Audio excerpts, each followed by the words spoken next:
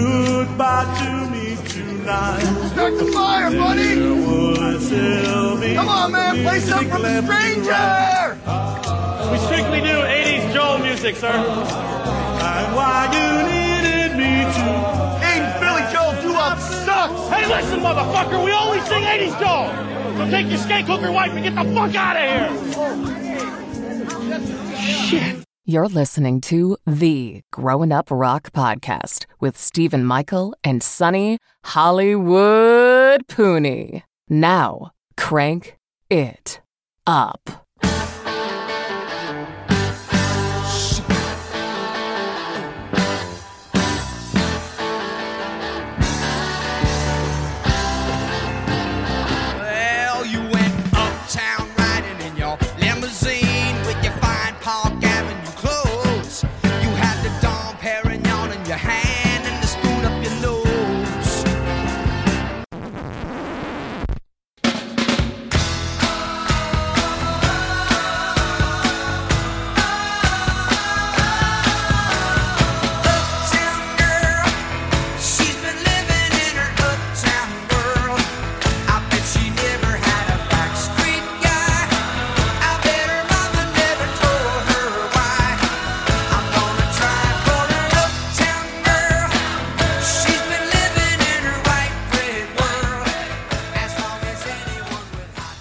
All right, Hollywood, it's the end of a month, which means it's time for another album series record.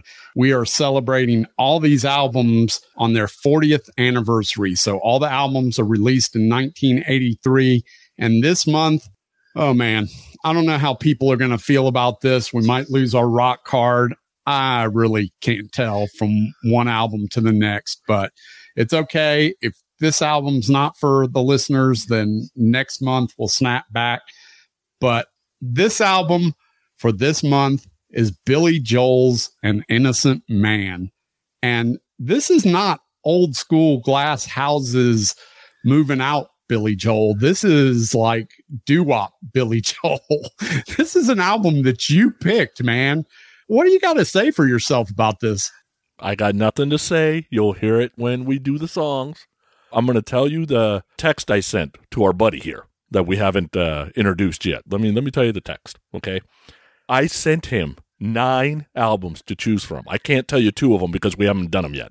The other 7 were Crocus Headhunter, Rick Springfield Living in Oz, Holy Diver Dio. I mean, I got to them early. Body Wishes Rod Stewart, Keep It Up Loverboy, Kill 'Em All, Metallica, and An Innocent Man. The text I got back was, I'll give you 3, and if you have other takers, you can pass on them.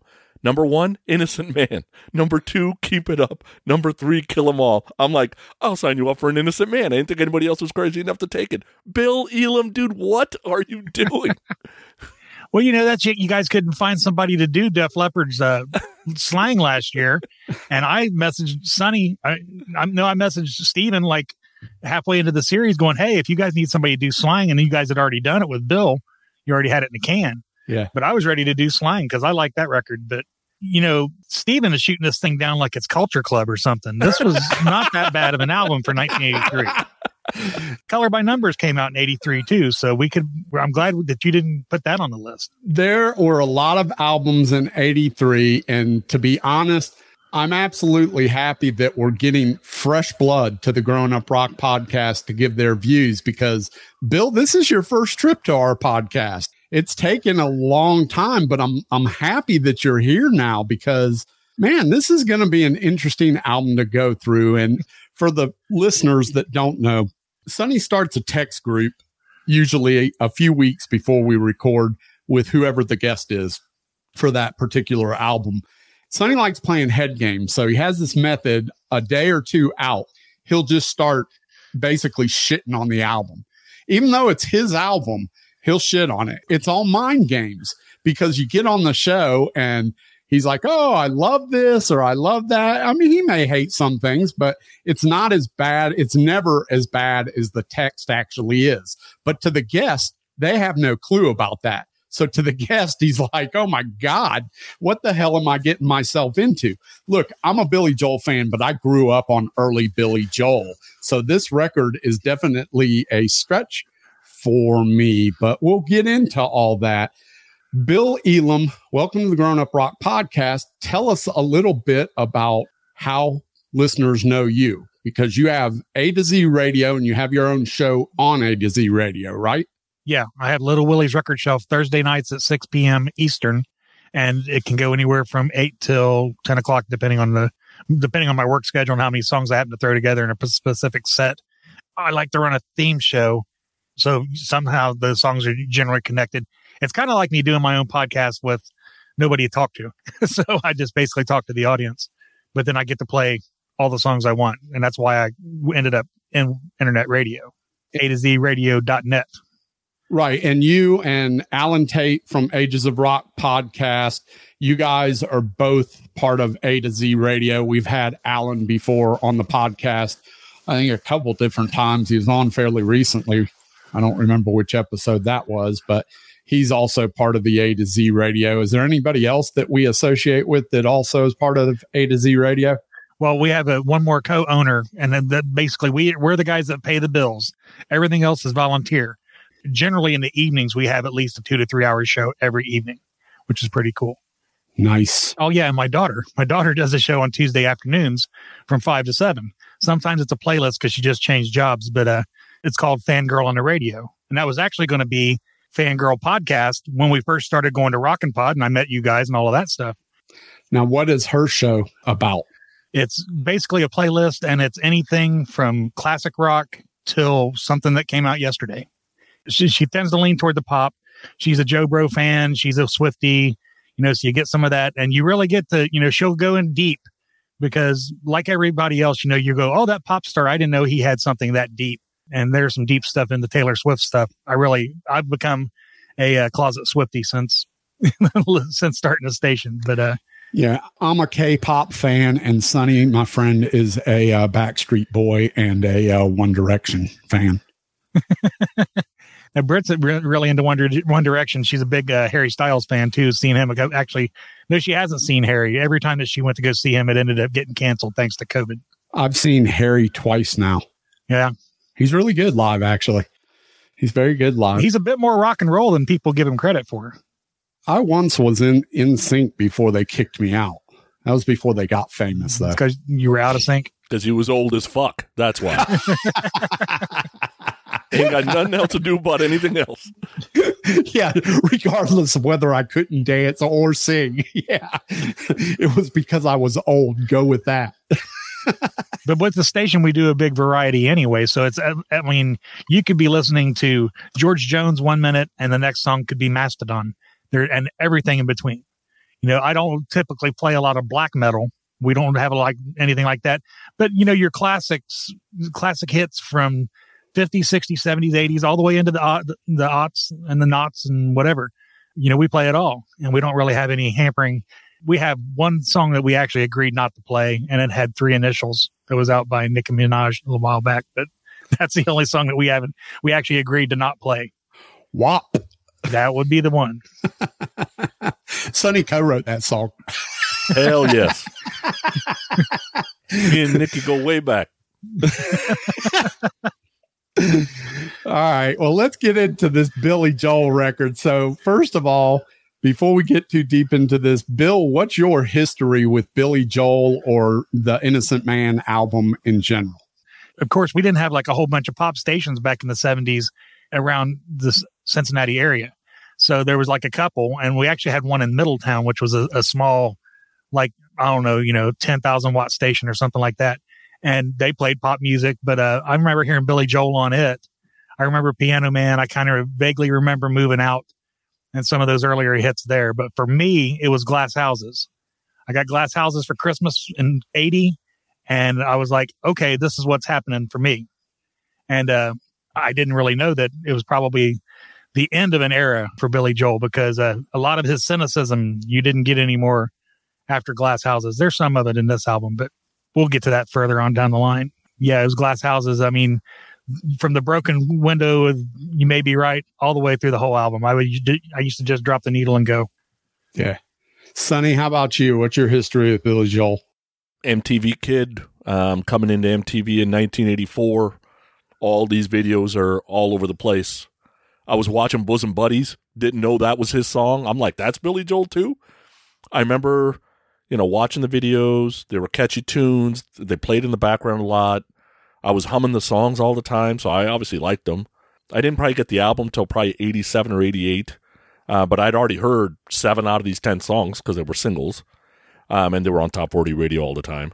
And then also around this time, I'm just discovering, so get to 87, 88, I'm just discovering the 60s and the doo-wop and Motown, and I'm hearing, Bullet Boys Do For the Love of Money, and I'm like, that's interesting. Well, that's different. Oh, that's not their song. That's a cover. Well, who did it? And going back, and when I started hearing these songs over and over, I'm like, there's something I like about them, but I'm not exactly sure what it is. Later on, I kind of understood. Overall, I don't know a ton about Billy Joel. I have the greatest hits box set thingy, which has basically a spattering of all of his songs, probably before, 75 all the way to probably 95-ish, somewhere in there. I know all the hits. I own a couple of albums, but this one I know the most for sure. Yeah, so for me, I got introduced to Billy Joel through some of his earlier music because I had older brothers and sisters, so songs like Moving Out, that type of stuff, and that's what pulled me into Billy Joel. But I can specifically remember there are a handful of songs that really resonate with me when I was growing up that I used to call the radio station and do the request thing. Hey, can you please play this?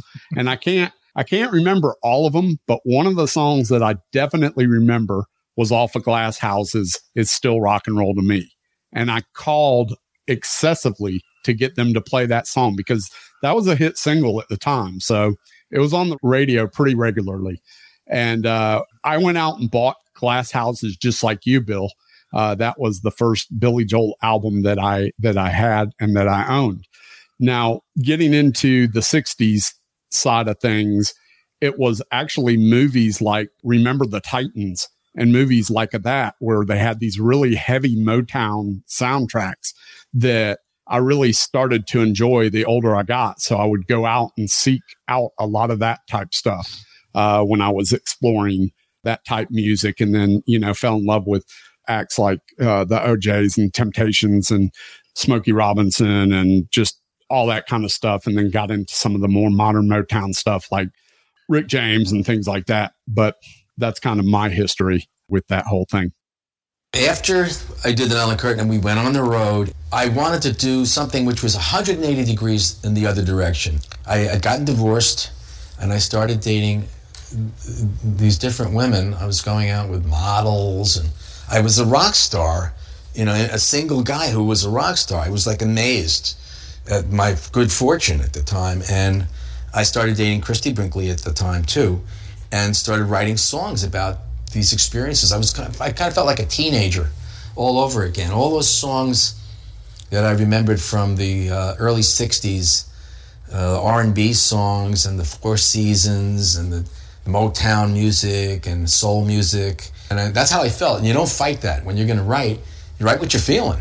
And I didn't fight. I said, the material was coming so easily and so quickly, and I was having so much fun doing it. I was kind of reliving my youth. And I just had fun. I had a great time making this recording.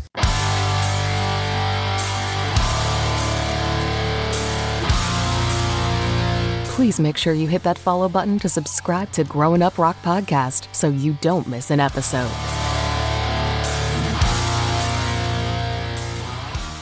All right, so let's talk about some basic facts about the album. The album was released August 8th of 1983. It recorded at Chelsea Sound and A&R Recording. Length of the record is 40 minutes and 25 seconds. Label is Columbia. The producer was Phil Ramone, and the album sold 7 million copies in the U.S. alone. Singles from An Innocent Man were Tell Her About It, Uptown Girl, An Innocent Man, The Longest Time, Leave a Tender Moment Alone, Keeping the Faith, and This Night. So basically every song on the album was released as a single. Let's talk about the artwork a little bit. So the artwork, really, it's just a picture of him sitting on the steps from what I understand regarding this album cover. The photo was taken on the front steps of 142 Mercer Street, just north of the intersection of Mercer and Prince Street in the Soho neighborhood of Manhattan, New York City. So if you're from New York, you probably know that area. And I'm guessing that this building is probably still standing today.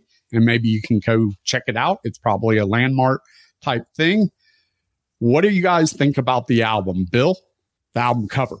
About as innocent of an album cover as you can get. He's basically looks like he's waiting for a friend or waiting for a bus to come or something like that. Just chilling on the steps. Nothing too outrageous about it. But then again, there wasn't anything really outrageous about Billy Joel covers. He wasn't on the cover of his last album, which we discussed earlier, the whopping piece of crap known as the Nylon Curtain, with the exception of Pressure, which is brilliant. And then I can't remember the album previous to that. Of course, then you go back to Glass Houses and it shows him throwing a rock at the glass house. Little humor in that one, but there's not really any humor. I did notice that I think the steps that he's pictured on the cover was recreated for one of the videos. I'm thinking it's for Keeping the Faith. Yeah, the Keeping the Faith video, because there's almost an identical set of steps when he's saying that talking about the gang he used to run with. You can probably, if this building's still standing, I'm 100% sure that the steps are probably stick out like a sore thumb, because that's old craftsman type work on those steps. So it's not the type of building that you see every day. So I'm guessing that it's probably easy to pick that out. And like I said, it's probably a landmark at this point. Sonny, what's your thoughts on the album cover? So I like that it's black and white. My guess is he's doing that because this album is all about kind of the old days. I like that the lettering's in yellow, and it's kind of got this like almost kind of a marker type font, very odd. His facial expression looks like he got maybe stood up for a date or something. He looks almost sad, or he got blamed for something that wasn't his fault. I don't know, kind of a boohoo face a little bit. The back cover, though, he's like rocking out. So for those that have not seen this back cover in a while, or if you're looking it up on YouTube or whatever, and you don't have the album, just so you know who is on the back cover. So starting at Billy Joel on the left, the guy standing up, that's the drummer, Liberty DeVito. Then you got the one in the white shirt, that's Russell Javers, the guitarist. Then you up a step with a white shirt and a black jacket is David Brown, the guitarist. The guy with the glasses is Doug Stegmeyer on bass. And then the weird pose there standing up, that's Mark Rivera on sax and percussion. So obviously he told him, hey, this thing's going to be in black and white. Like, dress as plain as you can, and they're fairly plain dress. This is just very plain Jane, really. Yeah. If I can interrupt for this one point where you're mentioning the entire band, if you know anything about Billy Joel's history, there was a certain point where Billy Joel had looked at his band and said, you guys are helping me make this happen. So he had actually had a point where he was actually sharing royalties with the entire band. That entire band that Sonny just listed off. Because if you also look in the inside of Glass Houses, there's a picture of them all together too. And it identifies every instrument they play and everything like that. And this wasn't to last very long after this album. There's some really good interviews. I know Liberty DeVito did one with John Lamoureux that was fantastic. And he basically detailed the day that Billy Joel walked in and flipped the switch off and said, sorry guys, no more. Because he ended up getting screwed over in a business deal to where he could barely afford to pay himself, much less pay the rest of the band. Yeah, well, there's great documentation of Liberty's story on that Hired Guns documentary. He tells the whole story in the Hired Guns documentary. It's it's definitely turns around at one point for sure for those guys. So I was thinking about this the other day. Some say this is a concept album. I would put a huge question mark with that. I mean, it's a concept album, I guess, from the standpoint that it's a throwback to the 60s doo-wop and that Motown sound. So from that standpoint, maybe it's concept. When I think a concept album, I think that each song tells a story that kind of goes together. And I don't believe that this is that concept. Do you guys agree? Well, I have a different variant on it. I call it a theme. Okay. There's a running theme through the entire record. And I think it does culminate at the end. Really? Yeah. So you do feel like this is a concept? It's not necessarily a concept, but there is, I mean, so you got him going through all of these songs. There's some of them that's 50s sounding. There's some of them that's Motown. There's some of them that's Philly. You get those little different nuances of all those styles of music he goes through. And then he gets at the end. And at Keeping the Faith, he says, the good times weren't always good, and the future isn't as bad as it seems. So he's basically culminating everything at the end of that and keeping the faith that, yeah, you remember, you get all your good goosebump moments out of the first 9 songs. And then at the end, he's kind of saying, okay, it's time to quit looking backwards and we're going to look forward. Now, whether he knew that forward was going to be Stormfront, that's a whole different story because Stormfront is like Nylon Curtain Part 2. Yeah, I think that there is a running theme, and then he basically culminates it all in. Fair enough, but I think maybe an album cover that might have been better or might have been more along the lines of the theme of this record maybe would have been cool to have himself and the band standing around one of those barrels where the fire is coming out, just like the old doo-wops used to sing around a barrel on a street corner. Right? So I think maybe that would have been a slightly cooler album cover, maybe. I don't know. But then maybe they couldn't call it An Innocent Man. Yeah, and it's not all doo-wop. There's a lot of Motown in here, and Motown and doo-wop is 2 different things, right? So, and there's some straight up rock and roll too. You know, you got your 50s. Yeah, so you would have had to have some Fonzie type pictures, some around a barrel, some all 6 guys are wearing the same costume and dancing around. Like you would have had to do separate things, and then it gets just too complicated. Yeah. And then that goes back to like the look on his face, like you were saying, Sonny. You know, he could be reminiscing at the moment. Yeah. Thinking about how the good times weren't always good, but the future isn't as bad as it seems. I'm going to stick with that, by the way. So you guys are going to hear that a couple more times. See, theme to me works. Theme to me is not a problem because now you're going into the recording studio, you've done pre-production, and you're looking for a certain sound, right? Or a certain feel for the entire album. Concept to me is you're trying to tie the songs together and tell a story, and it forces you into a hole when the song doesn't quite fit. And then you force some things that don't always sound great to me. That's why I'm not in love with concept albums. It puts you in this, you paint you into a corner, where a theme doesn't do that, because reality is the folks that he's paying homage to in all these songs most likely wouldn't have hung with each other, right? So he's all over the board here. Absolutely. Fair enough. I wrote a song called Easy Money, which was sort of like a Wilson Pickett, James Brown R&B track, and I sang it live with the full band. It was so much fun.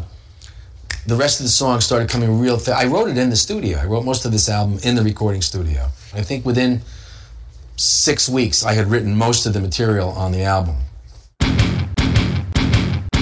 You can help out the podcast greatly by leaving us a 5-star review at Apple Podcasts, Podchaser, or Spotify. The links are in the show notes, or just drop us a line at our email, growinguprock@gmail.com. All right, Sonny, you want to take it away? We'll go track by track. All right, so very first song, Easy Money, is trying to pay homage to James Brown and Wilson Pickett.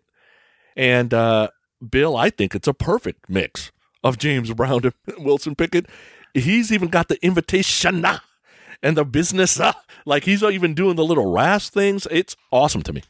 Yeah, and I don't disagree with you in the slightest. And it's my actual words are oh so glorious.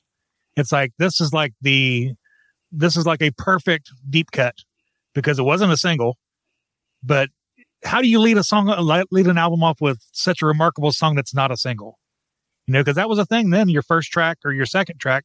Of course, the second track's a single, but, you know, you're just pounding right out of the box.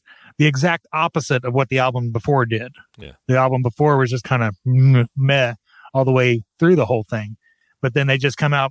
And the one thing that you mentioned Pickett and you mentioned James Brown, but then I also see the Jay Giles band kind of motif in that, where it's just a swinging big time band, kind of like the E Street Band when the E Street Band's at their best. And, you know, just a show band. And that's what they were really doing in that. And then the whole gambling story behind it is absolutely hilarious and enjoyable.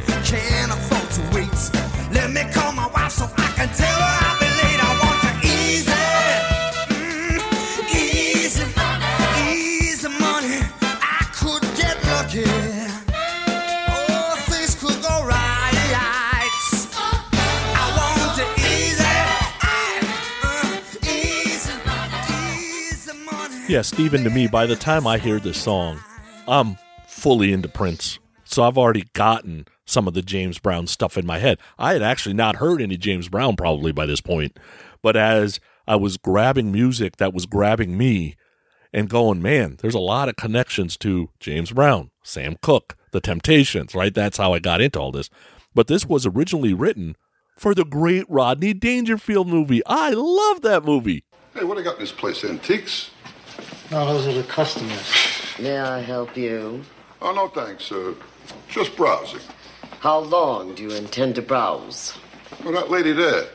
You didn't ask her how long she intends to browse. How come you're asking us how long we intend to browse? You don't look like browsers. No, what do browsers look like? Yeah, maybe I'm half browser. On his father's side. Nevertheless, I prefer that you do not browse any longer. Yeah, well, it's a free country. Yeah, if these people can browse, we can browse. Hey, Nicky, let's show the lady we're browsers, huh? Wow. Hey, look at us, we're browsing. Hey, ducks in heat.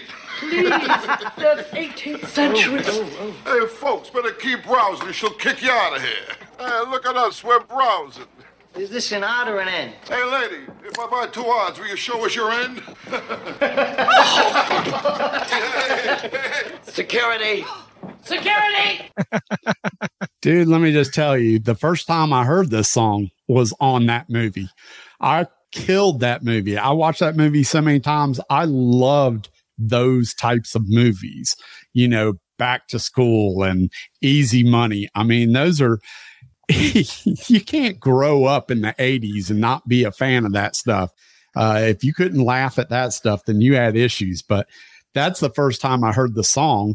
And I couldn't necessarily tell you that I knew it was Billy Joel. And I couldn't necessarily tell you that I knew it was even on an album of his, because that was the only place I knew that song. I never owned Innocent Man growing up in the 80s. That certainly wasn't a record of choice. I mean, I was buying Raven and Metallica albums. I wasn't buying Billy Joel albums at this point in time of my life. And this is not a song that I would own an album, but in the movie, I freaking loved it. It was great. This song makes you feel good. How do you not feel good listening to something like this? Hello, Pantheon Podcast listeners. Christian Swain here to tell you more about my experience with Raycon earbuds. Our family now has 3 pairs of Raycon earbuds around the house, and my wife just grabbed a pair of the Headphone Pros to replace some headphones from a company that was double the price. And yes, she loves them. Now, if you haven't pulled the trigger on a pair of Raycons, or even if you have, but you're in the market for another pair because they're just that good, well, now is the time to check them out, because they just launched their upgraded model of the best-selling everyday earbuds. With Raycon's upgraded everyday earbuds, now you also get active noise cancellation, ergonomic design, and multi-point connectivity that lets you pair with 2 devices at once. New quick charge function, 3 customizable sound styles, plus awareness mode. Available in a variety of vibrant new colors to complement any and all skin tones. I even have a pair of earbuds in a cool green color. I have tried just about every earbud known to humankind, and these Raycons are fantastic. Seriously, if you've been wanting to check out Raycons, there truly is no better time. You're going to ask yourself why you didn't check them out sooner, and Raycon offers a 30-day happiness guarantee. So what are you waiting for? Go to buyraycon.com/Pantheon today to get 20% off your Raycon order, plus free shipping. That's right, you'll get 20% off and free shipping at buyraycon.com/Pantheon. buyraycon.com/Pantheon. All right, so the second song we got, An Innocent Man. The plan was that this was going to be an homage to Benny King and the Drifters. Bill, this is straight up Under the Boardwalk. Oh, yeah. Like, you can hear it almost immediately. And those build-ups, and then he brings it back down in the verses, just perfectly written. God, this is such a great song. And it goes back to that band. That band made these songs happen. And the orchestration in it. And that's another thing where I think Phil Ramone was a strong part, was helping Billy orchestrate all of these songs, because really we're not going to find a poorly orchestrated one through the set. Spoiler. Another vibe I got from it was Blue Bayou, like Roy Orbison. And with that falsetto. Oh yeah, and it's just good stuff, man. And that's the kind of stuff that my mom danced to in high school. So I listened to that when I was a little kid.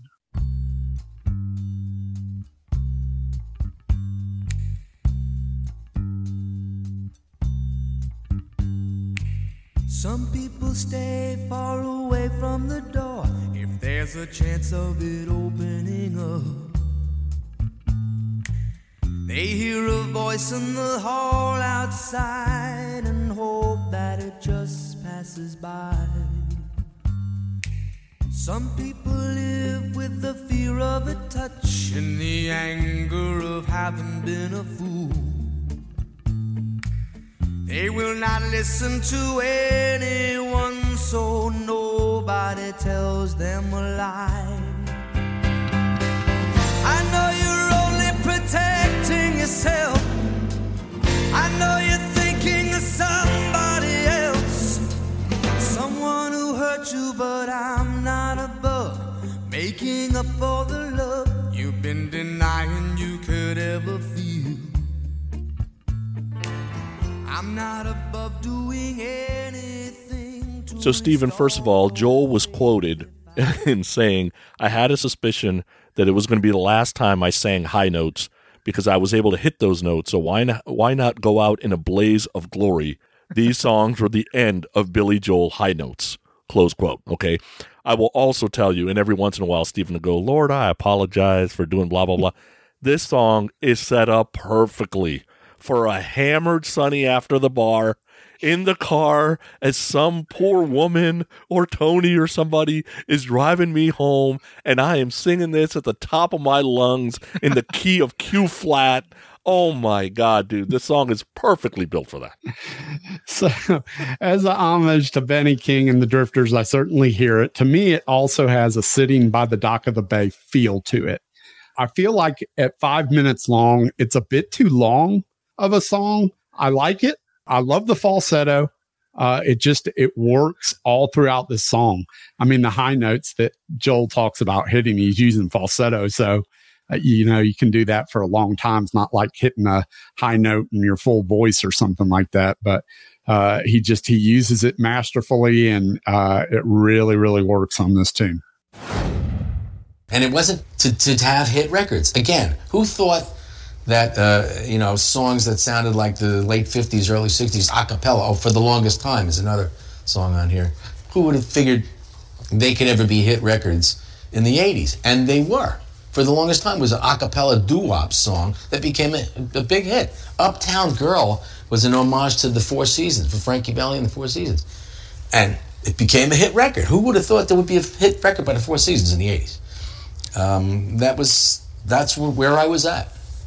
So the third song in, we have The Longest Time, and the plan was it was supposed to be an homage to the doo-wop groups like Frankie Lyman and the Teenagers. So the original plan was to get a vocal group. They would sing all the parts. Bass was going to be played by Doug, and then the snare drum was going to be played by Liberty with just brushes. They do the drums, they do the bass, they punt on the vocal group, and Joel does all the vocals. So even those high notes, these are all Billy. Those are all him. That's amazing. Those are all him. Amazing. Because it came out really, really good. And you really, sometimes when one person does all of it, it blends weird because all the voices sound the same. These voices didn't sound the same to me. So I was like, maybe he did get a vocal group to do it. But no, Bill, he did it all by himself. Wow. That's amazing. That's where you build your chops to be able to do stuff like that. You don't just watch that from watching a video or reading something. You have to live that kind of music to develop that. I don't have much more than what you said, but I mean, like I said, my mom was digging this stuff when she was in school.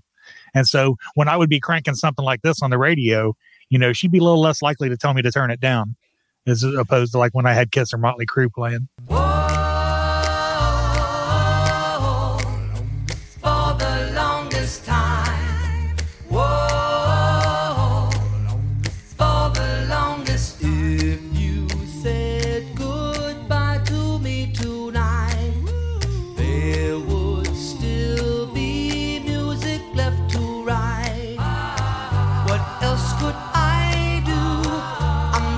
Inspired by you, that hasn't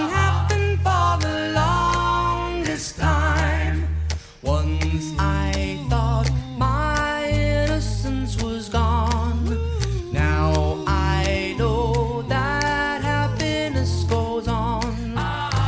That's where you found me when you put your... Yeah, and Stephen, for me, one of the reasons I liked Billy Joel in the 80s was his singing was doable. And I thought I wanted to be a singer at some point. So there would be times that I would just be practicing and trying to do one of the parts all the way through the song. Rewind, do another one of the parts all the way through the song to see if I could do it. And he seemed doable, and they were so catchy that I was basically humming them all the time. This is why this topped out at number 4. The song ain't no joke. Yeah. I've heard people mention that this is an a cappella song, but it's really not an a cappella song. I mean, there's bass in there. That's not a vocal doing bass. There's actually bass in there. Because I listened to the song back a few times while I was prepping for this episode, and I was like, why do they keep using the word a cappella with this song? It's not an a cappella song. It's fantastic. Again, this is another feel-good tune. I mean, I just don't understand how somebody listens to this stuff and it doesn't make them feel good.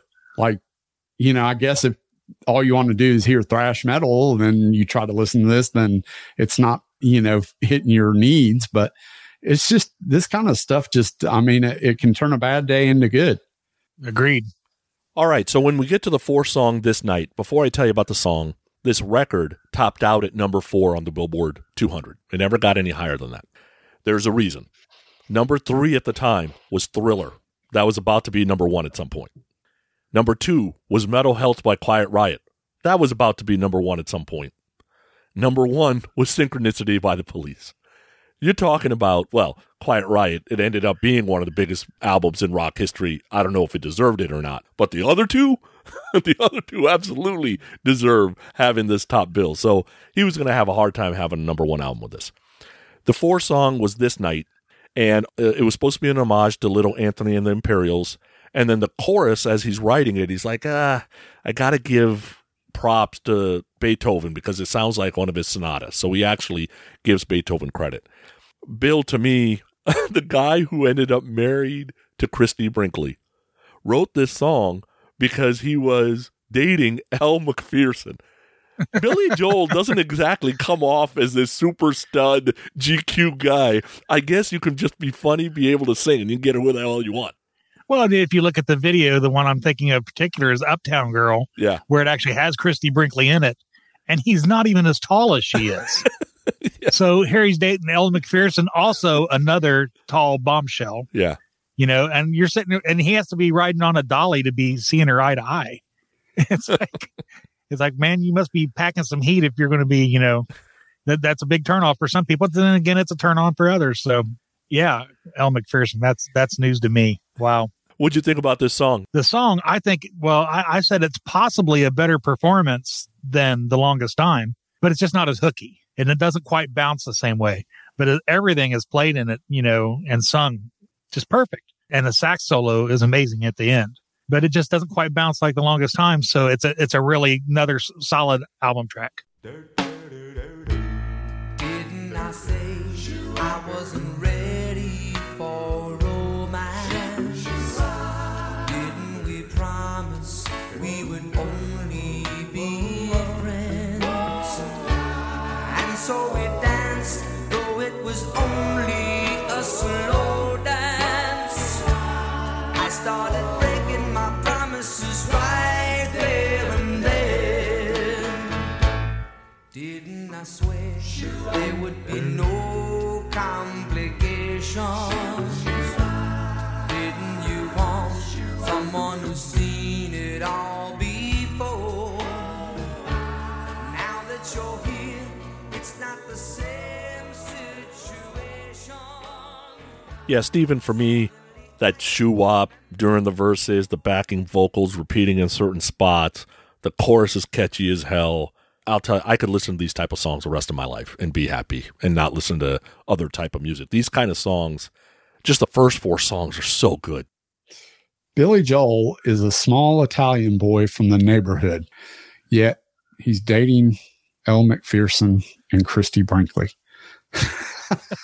I mean, I watched an interview with him earlier this week while doing research on this album. And basically this album was born out of the fact that he had recently divorced and he was dating these models like Brinkley and like McPherson. And he was feeling like a teenager again, which brought him back to his youth and him growing up on this type of music. That was the whole thing centered around this album and what this album was born out of. Easy Money, the first song that we talked about, was actually, like you said, Sonny, it's a song he wrote for the Rodney Dangerfield movie, but that song was actually what kicked off or what sparked the rest of this album, according to Billy Joel in the interview that I saw. This song in particular, though, I mean, I'll be honest with you in saying this song did not hit me like it hit you guys. I didn't love this song. In fact, this was the first song out of the first four that I was kind of like, it's sort of meh to me. And it reminded me of Sha Na Na. So I know it says like homage to Little Anthony, the Imperials and stuff like that. And I'm sure that they influenced Sha Na Na in some way. But Sha Na Na was from my time. I grew up on like the Sha Na Na show and stuff like that. So that's what it reminded me of, was that. And to Bill's point, it didn't move, it didn't groove, and it wasn't as hooky as the first songs, you know? All right. And then finishing up the first side, we have Tell Her About It, the homage to Motown groups like the Supremes and the Temptations. It was a #1 hit. If you're wondering what it replaced Maniac by Michael Sembello. Thank God. Lasted at #1 for 1 week because it got replaced by Total Eclipse of the Heart by Bonnie Tyler. So, first single, super danceable tune, should be on every 80s compilation tape for the rest of life. Absolute my bang zone. Great video too. Bill, what do you think about the song? Yeah, I put down that it's a little less Motown and more Philly. Then basically I'm sensing a theme here. So everything's right in it. That's the thing, is so much of this album to this point has been right.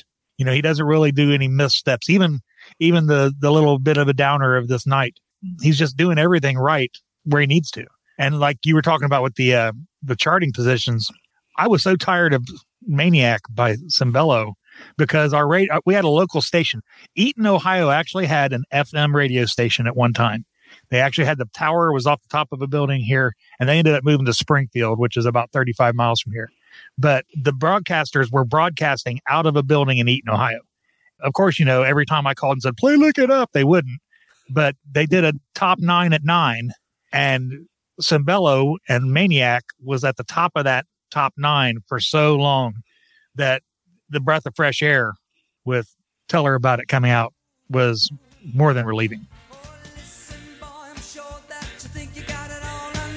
You don't want somebody telling you the way to stay in someone's soul. You're a big boy now and you'll never let her go. But that's just the kind of thing she ought to know. Tell her about it. Tell her everything you feel. Give her every reason to accept that you're for real. Tell her about it. Tell her all your crazy dreams. Let her know you need her. Let her know how much she means.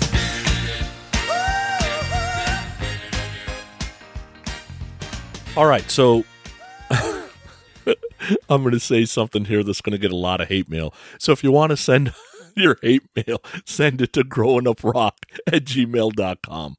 But Stephen, in my Saxon, Helix, Stephen Pearcy, Rush, Pink Floyd hating world, this side one is one of the best side ones I own on an album. Dude, these 5 songs are amazing. All right, dude. Well, you know, I'll never criticize you for a statement like that simply because you like what you like. And I've said it a million times. What one person likes never is right or wrong. It is what it is. And so I support that then, and I support it now. It's definitely a different side of things. It's not what we normally talk about here on Growing Up Rock. I think it's a great side. Tell Her About It. I absolutely love. I love groups like the Supremes and the Temptations, Martha and the Vandellas. I love that stuff. And I love these songs that are upbeat and they just move. These songs get your feet a-tapping, as they say. So I dig this kind of stuff.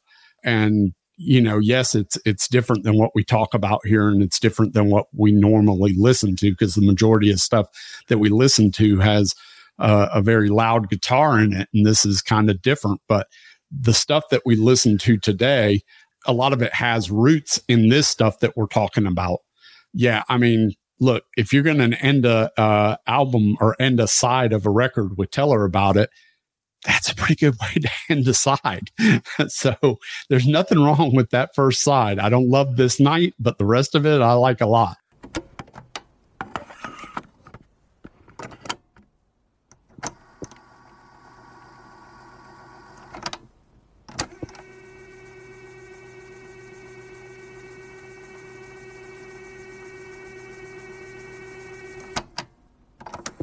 Okay, so the first song on side 2, we have Uptown Girl, homage to Frankie Valli and the Four Seasons.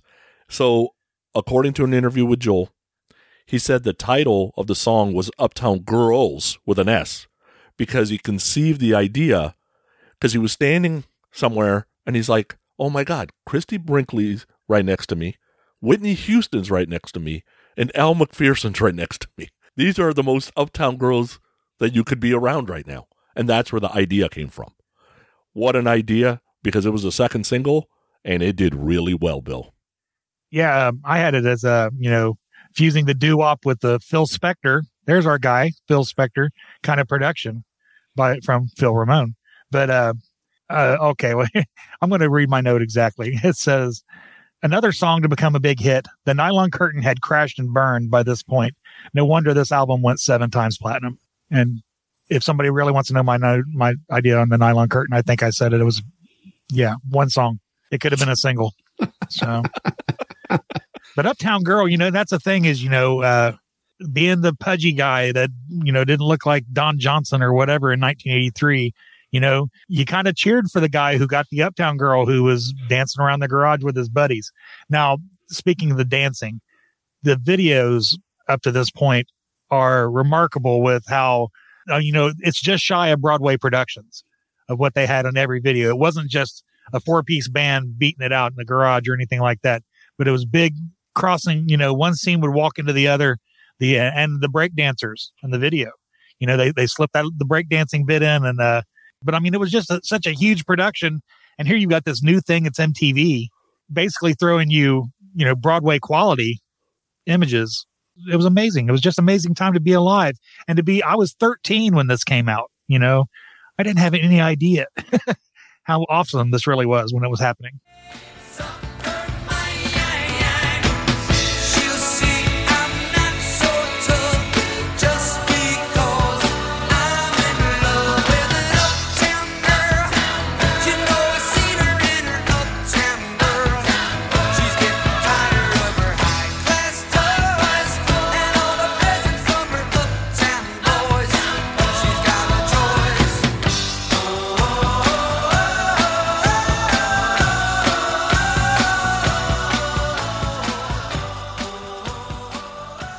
Yes, Steven. So the album was nominated for a Grammy, Best Male Pop Vocal Performance, lost to Thriller. I feel bad for any album that came out in the back half of 83 or the front half of 84, because those 12 months were owned by Michael Jackson, basically, right? So the song topped out at number 3. When it topped out at number 3, number 2, All Night Long, Lionel Richie. Number 1, Say, Say, Say, Paul McCartney and Michael Jackson. You wasn't going to get past number 3. Not with those 2 songs. Because having Michael Jackson wasn't enough. They needed to add Paul McCartney's name to it. And then you got a Commodore at number 2. You're screwed. Like you can't beat them. What do you think about the song, Steve? All right. So we end side 1 with Tell Her About It. Amazing song. And we start side 2 with Uptown Girl. Goodness gracious. To me, these were always, and maybe it was because of the video and the popularity, but to me, these were always sort of brother-sister songs. They always kind of went together hand in hand. Let me ask you this. Let me ask both of you this. Bill, between Uptown Girl and Tell Her About It, any idea from a streaming standpoint which is the more popular? What is your guess? I'd have to say Uptown Girl. How about you, Sonny? I would have to say Tell Her About It because it was a number one hit. Okay. So according to Spotify, as of right now, Tell Her About It had 40,917,000 streams. Uptown Girl had 673,319,000. Wow. 973 streams. So not for those who can't see, Sonny is checking Steven's comma placement at the moment. Go for it. That's as of today. That's what it says in the album there. Well, and that's the thing about both songs. Okay, so you got Tell Her About It, Tell Her About It. But then you got Uptown Girl. It's right. It's instantly a clap along song. If you can't sing it or you can't bring the melody or whatever, put your hands together. Yeah, that's all the artist wants anyway. Yeah, so you got back-to-back songs like that. And I will say, I mean, listen, from a standpoint of what they're saying these songs are homage to, I think they're nailing it. I mean, they're not, to me, like I said, there's a few little things that it reminded me of outside of what they're listing, but an homage to Frankie Valli and the Four Seasons, dead on. I mean, especially with a lot of the falsetto type stuff in this song and things like that, man. I mean, it's a great song. There's no doubt about it. Okay, so the second song on side 2, we get Careless Talk, and the plan was it was supposed to be an homage to Sam Cooke. So, Bill, this whole, that whoa, right? It's very beachy sounding a little bit. Feels like Longest Time Part 2 to me with a full complement of music. I don't like Careless Talk at all. Really? I don't. I said, and this is my words, it seems like after 6 tracks of great tunes, Billy wouldn't just up and forget how to write a good song, but here we are. Wow. I copied one of the lines. There's no rhyme scheme to it. Nothing. It's just junk. I mean, careless talk, telling you I'm doing wrong, jealous talk, follows wherever you go. I'm aware that you heard every terrible word. Everybody's making believe that they know. I'm rhyming this better than he did, by the way. All of the intimate things that we might have said in the heat of a passionate moment and a conversation shared for the ears of nobody else. There are some things that we will never hear. There are secrets I'll never tell. And I rhymed that better than he did vocally during the song. It's just like it didn't make it the way he's singing it. It just didn't make any sense at all to me. All lyrics don't need to rhyme, right, Bill? Well, it's not. But that's the thing about it is you've had Uptown Girl living in her white bread world for 7 songs, and then you get this, and this isn't even like he had some of his best stuff didn't rhyme, but it didn't flow. It doesn't flow, in my opinion, at all. I'm just not a fan, and I do think that I was still rhyming it better than he did. I don't know.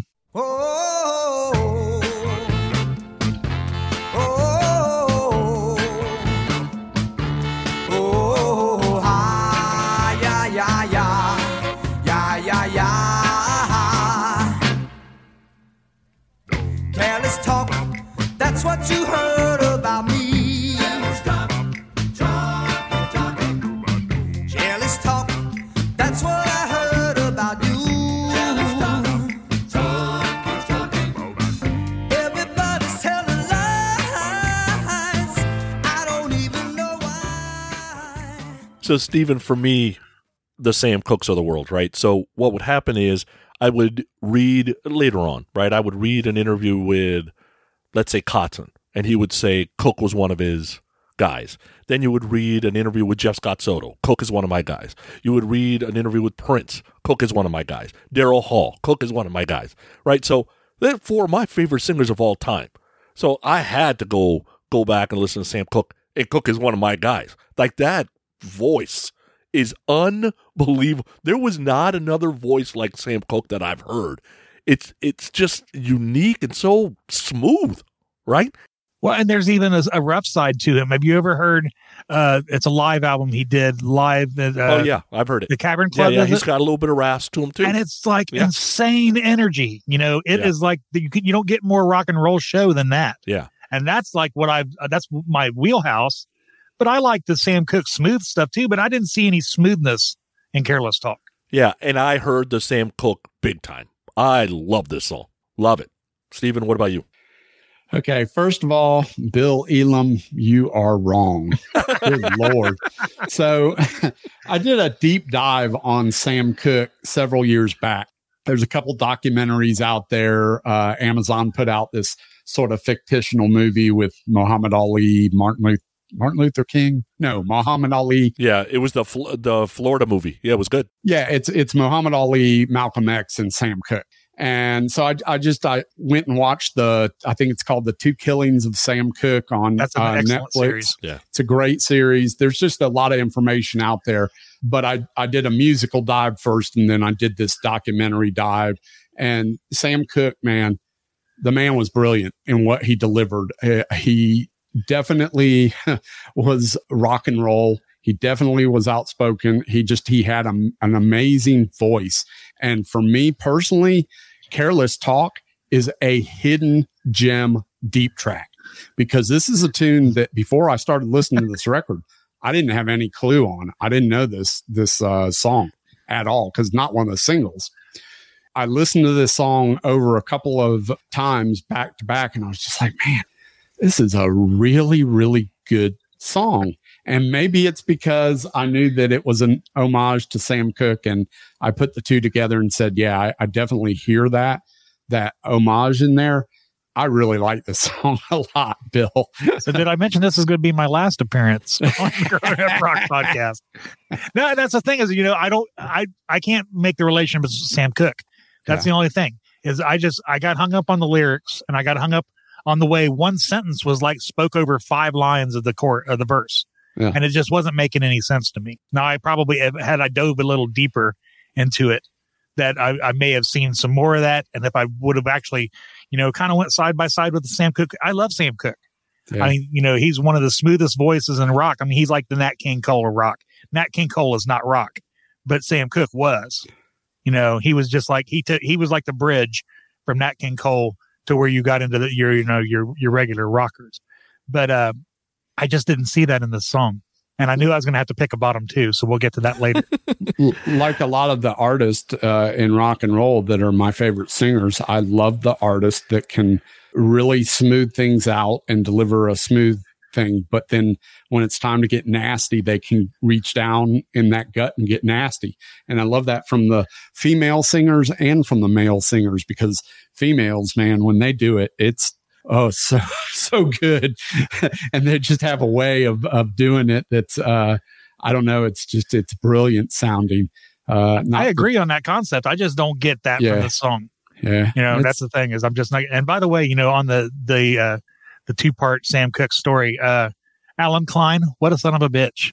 It's like, I think that he's the reason that Sam Cooke and John Lennon are dead. But I'm just going to say that. I'll leave that there.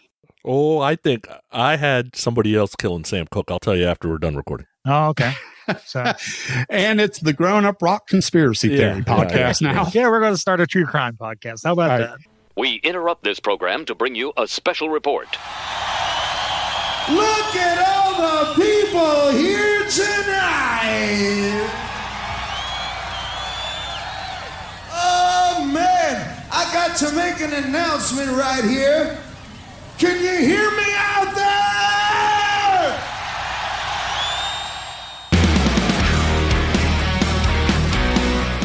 It's time to take a quick break in the action from this week's episode. Sonny and I just wanted to thank all of you, the listeners, for joining us each and every week. Whether you just found us today or have been listening for multiple episodes, we love your passion for music and rock and roll in general. We consider you all part of our Loud Minority family. Always remember you can communicate with us a few different ways. If you don't mind Facebook, head over to the Growing Up Rock Loud Minority Facebook group and be part of the conversation. It's a private group, and all you have to do is ask to join, answer a few rock and roll questions, and you're in. If you despise Facebook, which many people do, then send us an email to growinguprock@gmail.com. We get everything there.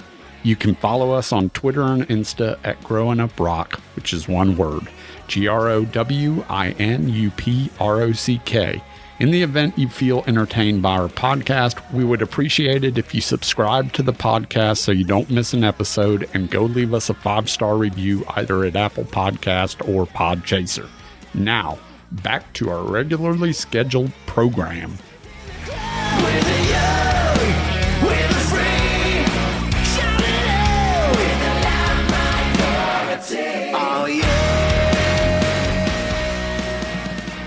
Okay, so the 8th song on the album, third one on the second side, is called Christy Lee, which is supposed to be an homage to Little Richard or Jerry Lee Lewis.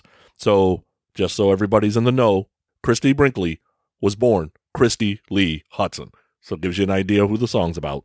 You mean she's Slash's sister? Yeah, something like that. Yeah.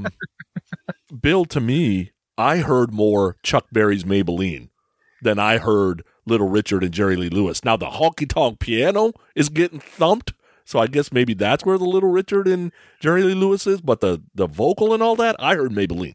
Yeah, and I'm a big fan of Jerry Lee Lewis. I'm actually the Jerry Lee Lewis, Little Richard, all of those guys pounding the piano. Yeah, I heard that, and the music was great, but I just kind of got the idea that it was like a filler song, really. And I read things on both sides that it was about Christy Brinkley and that it wasn't. And it's kind of like, okay, well, then we've got that. So I just kind of thought it was just somebody trying to sound like a 50s song. And it did sound like a 50s song, but I didn't feel like the energy of a Jerry Lee Lewis. Like even Jerry Lee Lewis into the 70s stuff that he did, he was still breaking string winders on pianos because he was pounding them so hard. So I wasn't getting that out of it. But yeah, I mean, it's kind of nice boogie, but I still call it absolute filler.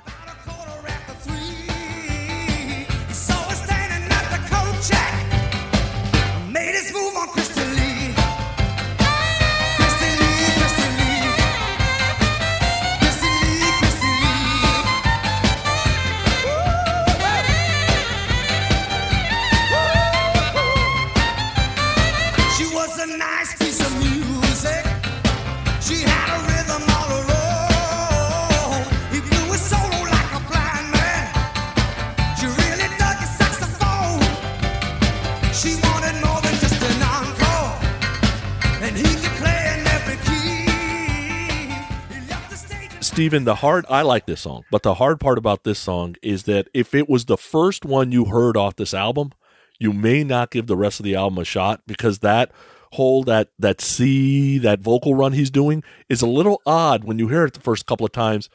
But if you've listened to the song several times, you kind of get used to why that vocal run is happening. What'd you think about the song?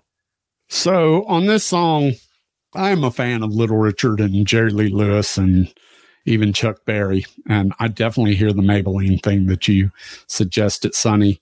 To me, I'm on the exact same page as Bill. I think this is a huge filler song. For whatever reason, this song didn't connect with me. I felt like it was meh. I do think that the sax solo was good. And in an interview I saw with Billy, he said it was not about Christy Brinkley, that it was about a fictitious person that fell in love with a sax player. So I don't know, that's straight out of his mouth, but overall I just thought it was meh. All right, so then we get to the second to last song, Leave a Tender Moment Alone, homage to Smokey Robinson. I don't know a ton about Smokey Robinson. I know he wrote or co-wrote a lot of the Motown that I like.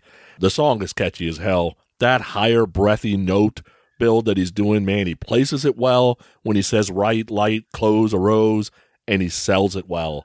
And I was wondering, I'm like, man, the first time I heard this song, I remember I absolutely loved it. What the hell was it? It's very Hall & Oates. That's why I love it so much. Yeah, and I made a comment that he broke out of the mold from the two previous songs to really compose a good, solid album track, much like Easy Money. Now, see, I didn't see Easy Money, the movie, so I look at that as completely an album track. So I'm not a movie guy. You can learn that from me. I'm just not a movie guy at all. But it's just a great, solid album track.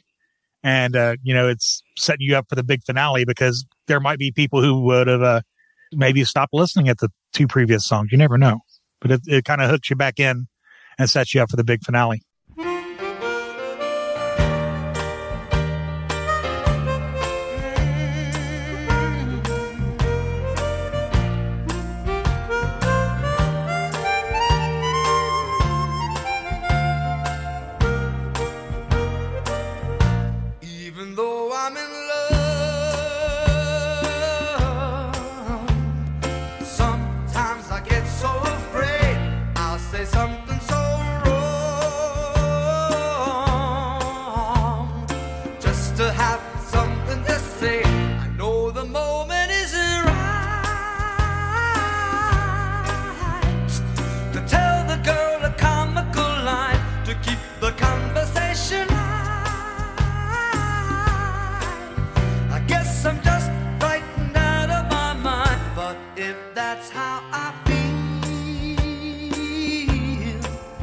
then it's the best feeling I've ever known. It's undeniably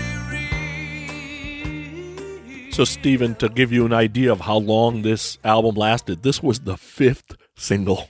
And it cracked the top 42. Man, this thing went on for a while. Do you guys know the House Connection? What is a house? The show House with Hugh Laurie. Oh, yeah. This song is apparently in a episode of that where a bar fight breaks out and a mirror gets broken or something like that. I mean, I read like 3 or 4 different stories about where this song went back to that episode of House. I'd never seen it. I used to watch House all the time, but I never made the correlation. Mm-mm. So we'll leave it at that, I guess. Steven, your thought on the song? So my first thought on this song was that I got a real Stevie Wonder vibe to it. And maybe it's that sort of harmonica thing at the beginning, but the beginning is very sort of Stevie to me. I love the Smokey style vocal choices that he makes. Overall, this song for me is just maybe a couple steps above meh. Like I like some of it, but it just didn't stick with me that much. So yeah, it's okay. And then we get to the final song, Keeping the Faith, and Bill, what a perfect closer. Because it's like the best of the other 9 songs all put into one song and thrown at the end. And like, I don't know if this is going to end up in the original part of the recording. We had mentioned that I think that this is the culmination of the theme. So where he's basically went through, his adolescence and his young adulthood, and Keeping the Faith is where he's wrapping it up and putting a bow on it and saying, okay, well, this is, I'm done with this section of it. The good times weren't always good, and the future isn't as bad as it seems. And, the video is absolutely hilarious. It is just so cornball. And, the judge is sitting at a jukebox. That's great. And all the cameos in it. I was sitting here watching it last night and I'm going, oh my God, it's Richard Pryor. Because Richard Pryor's reading the paper at the beginning of it, and then you have Joe Piscopo, who nobody knows now, but he was at the end of it. Yeah, just a great song. And I mean, back to the whole band putting it in. Now that's the one thing when you go back to the videos, is that you didn't see the bands in the videos, unless I didn't get to see the picture from the back cover. I tried looking for it and it didn't work out. But were the guys in the video for the longest time, the band members? I think some of the band members are in there, if I remember right. Because I think the taller guy is Liberty. Yeah. Because Liberty's really tall. He's like 6'9" or 7 foot tall. He's really tall. He's got an enormous foot. Because I've always looked at the inside of glass houses and I go, my God, look at that guy's foot. It's huge. But anyway, I thought the taller guy kind of looked like Liberty, but I didn't recognize the other guys. But the band, they, other than that, they weren't in any of the videos. It was Billy Joel. It was the artist. But the band came in and made all of this happen. And if he didn't have that smashingly good band, we may not be talking about this today. Steven, Keeping the Faith was a 6th single, topped out at 18, so another top 20 single. And it was supposed to be an homage to Betty Wright's Cleanup Woman. I don't know who the hell that is. And a lyrical homage to the pre-British invasion rock and roll. Okay, which was all about be free, do what you want, have fun. Half the 80s was about that. So I guess it was about everything. Perfect end to an album, though. I'll tell you what, you said it all. This is an absolute gem. Perfect ending to an album. I don't know about all the homages in this particular song, but I love this tune. I love the way it moves, and I love the way it grooves. It feels good, and it ends up on quite a few playlists. Drive playlist for me.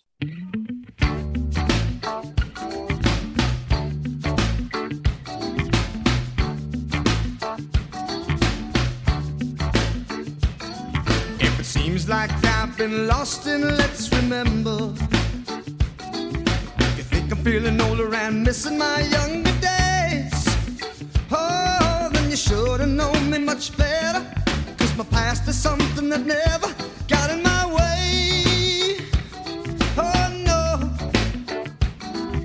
I would not be here now if I never had the hunger. And I'm not ashamed to say the Wild Boys were my friends. Oh, 'cause I never felt the desire to let music set me on fire. Then I was saved, yeah. That's why I'm keeping the faith. Yeah, yeah, yeah, yeah.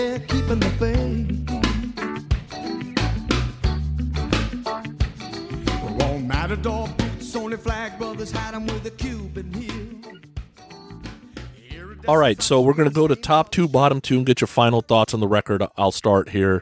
Top 2 for me are The Longest Time and Keeping the Faith. Bottom 2 for me were very difficult because this is a desert island album for me. But I picked Christy Lee and Careless Talk, but I never skipped those songs when I listened to it. Final thoughts for me, I think it was a good idea to write new songs with all the flavors because he connected to millions of folks because of the feelings and stylings of what he was doing without having to do cover tunes to do it, because otherwise he doesn't sell 7 million albums, because then this is just the greatest hits of other stuff you can find somewhere else, and Billy Joel's basically copying what the other folks did. It's better to do it homage style if you can sell it, and I thought Billy really sold it. He really sold it indeed. Bill, top 2, bottom 2, and give me your final thoughts. Okay, mine was Longest Time and Keeping the Faith. And then my bottom 2 was also Careless Talk and Christy Lee. Now, granted, as much as I bagged on those 2 songs through this, you know, those certainly aren't the worst 2 songs in Billy Joel's catalog. I'm sure you'll probably find those on a Nylon Curtain. But Did the Nylon Curtain, like, man, you know, cheat on somebody with your wife or something? Like, okay, what well, happened? here's okay, so... And I'll let it in for the listeners. Yeah, I studied the wrong album for like 3 weeks before we started this. But the Nylon Curtain has Allentown and Pressure on it, which are great, amazing productions, much like what we heard here today. But the rest of it sounds like ELO demos. It's like a trap. You know, there's like hardly any reverb on it. The mixes sound horrible. It sounds like ELO was just trying to get their song arrangements together. Because, you know, ELO's always got that dry kind of sound, you know, the real snappy snares and stuff like that. But outside of Allentown and Pressure, the rest of the album was a lump of crap, in my opinion. So, yeah, I'll take the entire album, including my bottom 2 on this, over 9/10 of the Nylon Curtain. Steven, top 2, bottom 2, final thoughts. So my top 2 are Tell Her About It and Easy Money. My bottom 2 are This Night and Christy Lee. My final thoughts on the record is it's a great change of pace. I can put this record on and let it play throughout. You know, this is somebody that would have been really good at doing this, but the difference was that he's not a musician like Billy's a musician, right?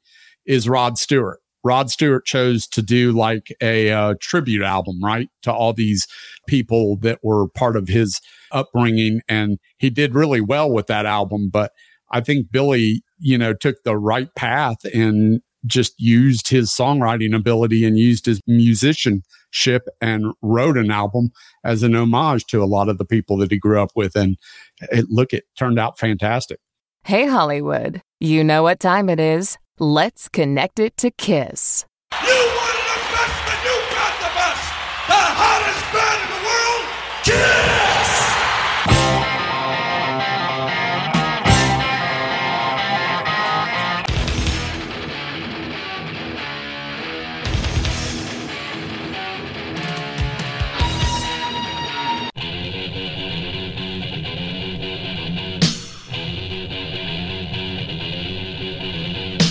Okay, so sticking with the 83 theme, we're going to go with a live version of a song off of Lick It Up. So here is Paul Stanley, Gene Simmons, Eric Carr, and Bruce Kulick from 1985, live in San Bernardino, California, with Eric Carr on vocals doing Young and Wasted. Now Eric wants to sing a little song for you, so girls listen good. This is a song all about what it's good to do with a boy like Eric. This one's called Young and Wasted.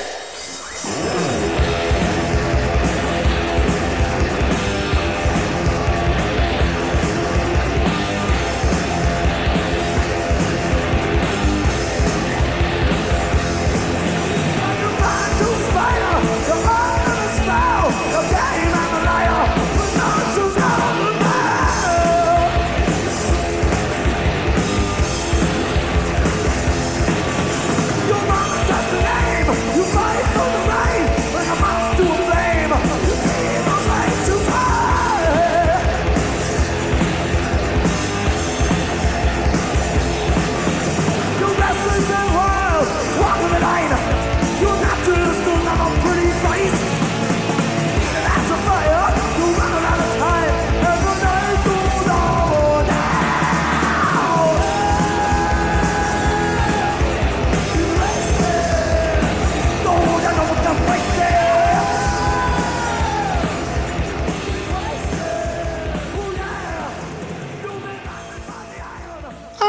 I'd like to tell you about a song that Eric Carr is looking for women that are young and wasted. What is it? I mean, I like this song, and Eric's great at delivering the vocals, but man, this song, I listened to it today. I was like, God dang, it's a fast song to begin with. It's really fast live. Goodness gracious, how the hell Eric could play and sing that at the same time. I don't know. Especially with his kick patterns. Those kick patterns are insane on that song. And he's just right along with it. You know, I hope I'm not overstepping. You know, it's just like I first saw Young and Wasted live with Eric singing it. You know, I had the record, but when I went to first see him live, you know, he was already doing it then, because I don't know if Gene ever did it live.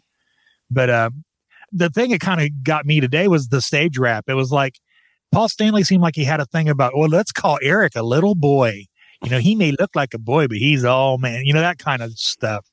And it's like, okay, you know, technically, I think Eric is like 8 months younger than Paul.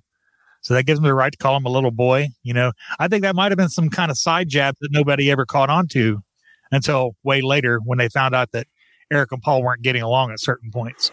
Really? He was only that much younger? Yeah, Eric's birthday's in November of 52, and Paul was born in January.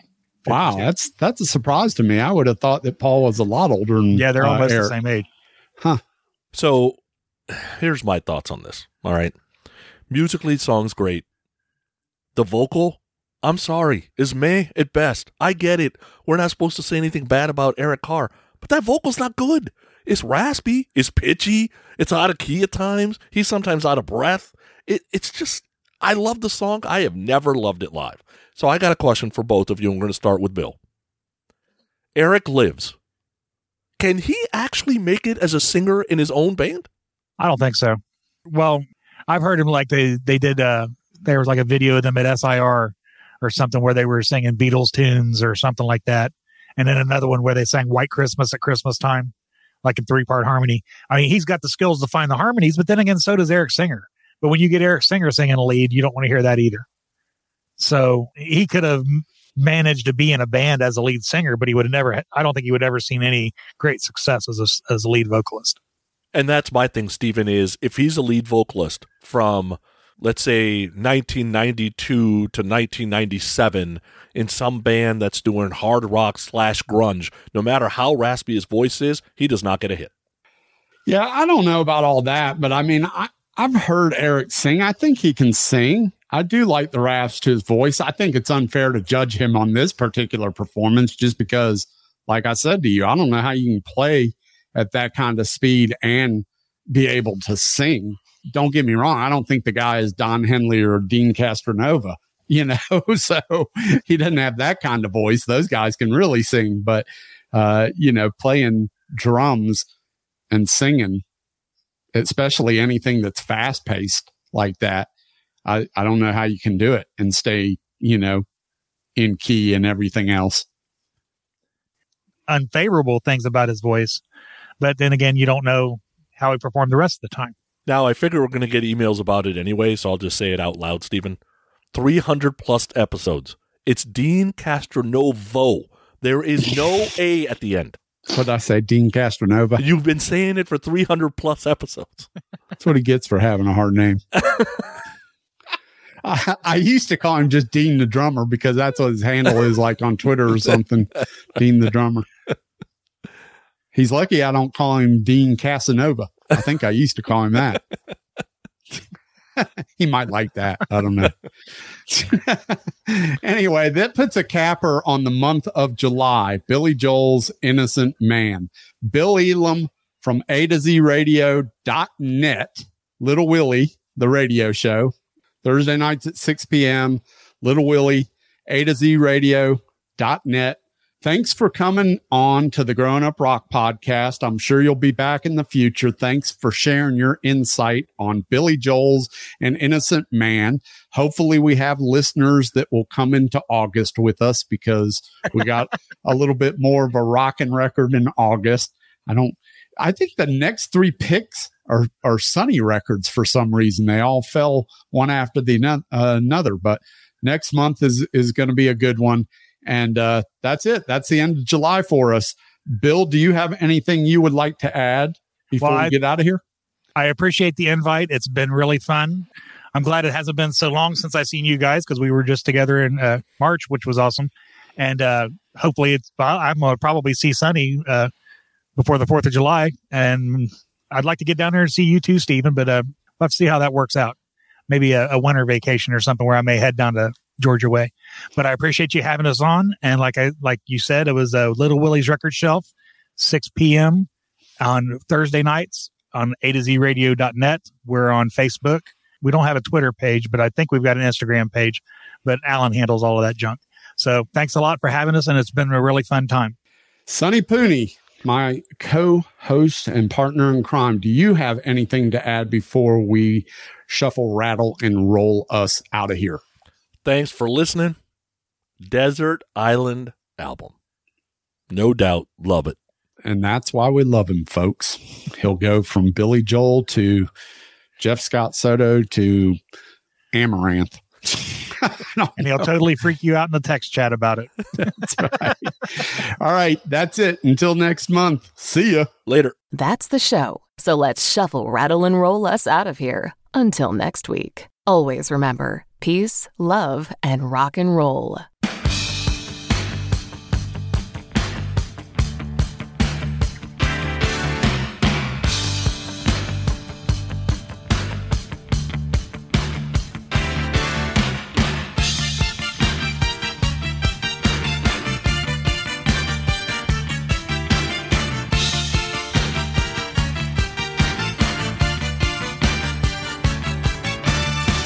You have to learn to pace yourself.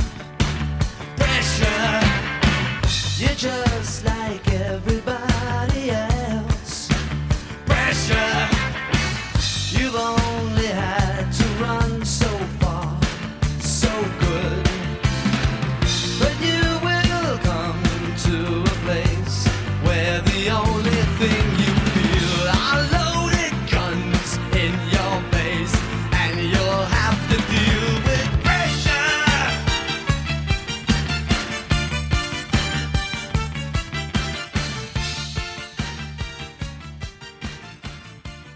Growing Up Rock is a proud member of the Pantheon Network. Pantheon is the place for music lovers. Check us out along with many other great music podcasts on the Pantheon Podcast Network. It's NFL draft season, and that means it's time to start thinking about fantasy football. FantasyPoints.com features industry-leading experts and prognosticators using proprietary hand-charted data to help you score more fantasy points. FantasyPoints.com is the place to go for whatever kind of fantasy football you play. Whether you play fantasy football, daily fantasy sports, or do a little bit of everything, Fantasy Points has the meticulously researched content to guide you to victory. And why wait for the fall? Fantasy Points also covers the new spring football league, the UFL. Join the guru, John Hansen, Scott Barrett, Joe Dolan, and other massive names in the fantasy football universe with an exclusive offer. Use code Pantheon for 15% off any Fantasy Points package, including the all-in package, with access to every article, tool, and data nugget that Fantasy Points has to offer. That's FantasyPoints.com and code Pantheon for 15% off at Fantasy Points. FantasyPoints.com, code Pantheon. Score more fantasy points.